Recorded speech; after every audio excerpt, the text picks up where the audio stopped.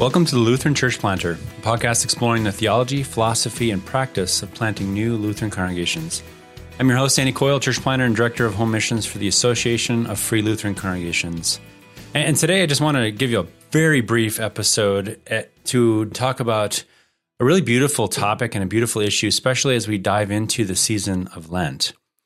And that is the issue of Ash and Ash Wednesday. Of course, Ash Wednesday is the initial service that enters us into that walk towards the cross, walk towards the empty tomb. But it's an interesting situation because the evangelical church in America is slowly waking up from the doldrums of an ahistoric approach to Christianity. In the last, decade maybe, one has seen across that spectrum, the evangelical spectrum, a revival of certain ancient practices that were, I guess, common for God's people in biblical times as well as throughout history. And I think the situation, and we could talk a lot about this, but people are longing for something real and something experiential, but also tied to something rooted and ancient. They're tired of the superficial. They're tired of just this sort of esoteric understanding of spirituality. I remember growing up hearing, and I think many of us did, just because that was the flavor of the church in America. It's like, well, Ash Wednesday, you don't do that, or Ashes, why would you do that? That's Catholic, or that's fill in the blank of whatever church you don't want to name. But that's not really a compelling argument, and that argument doesn't really work anymore. So let's talk about this. Why this service? And I'll make the argument that this is a pretty missional kind of a service. And I'm going to give you 5 reasons for that in a few minutes, but it's interesting because as you talk about certain services throughout the church year, right? You think of Christmas Eve, you think of Maundy, Thursday service, you think of the Good Friday services. These are services that people love. There's this sort of sentimental attachment to these types of services. And not only are they special times theologically, but usually they're highly experiential services. They're very sense-inducing services.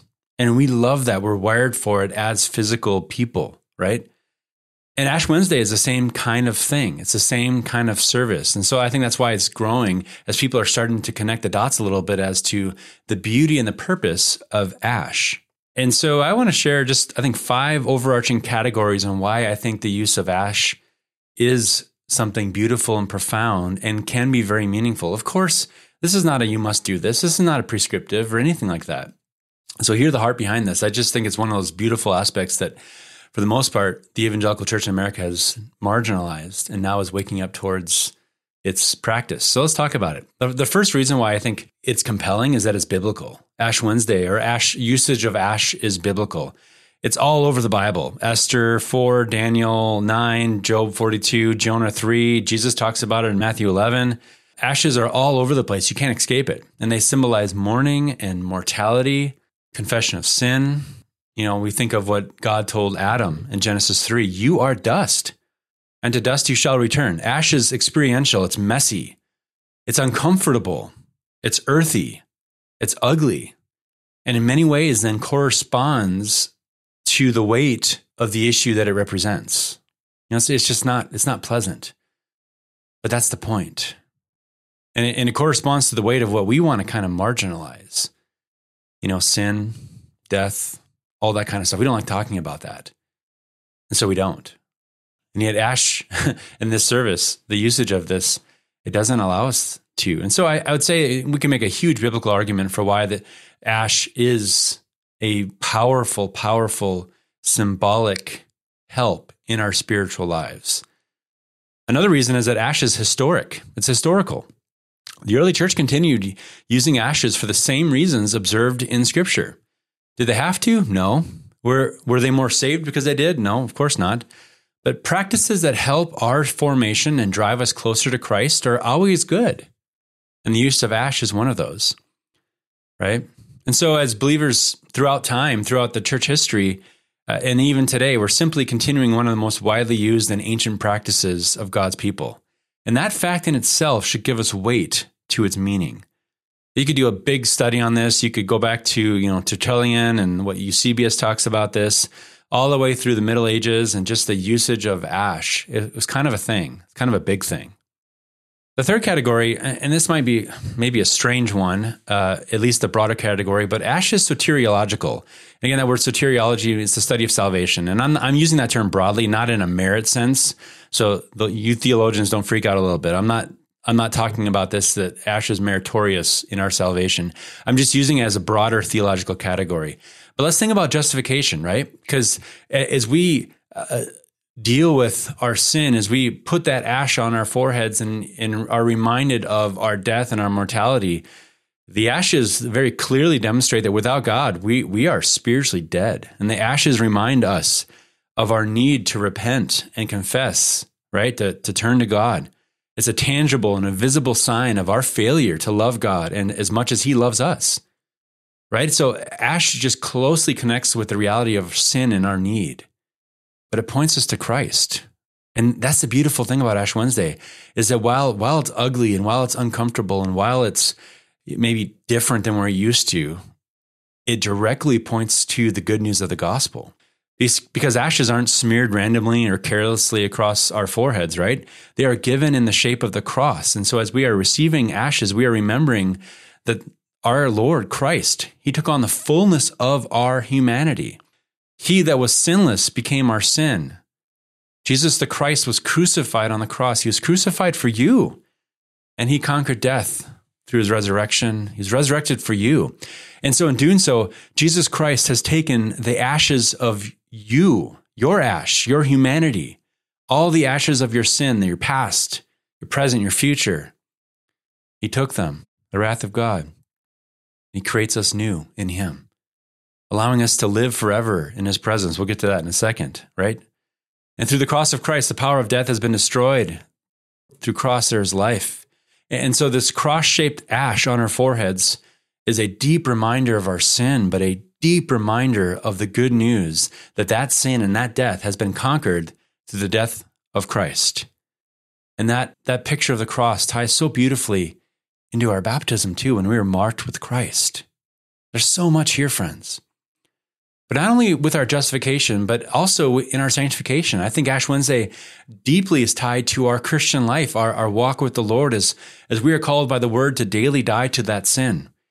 As we are called all the time to daily pick up our cross, as we are called to live a life of repentance and faith, right? Ash Wednesday points that out. And it's, again, a very visible reminder that we need Jesus every single day. We need his work for us every single day. We need his Spirit every single day.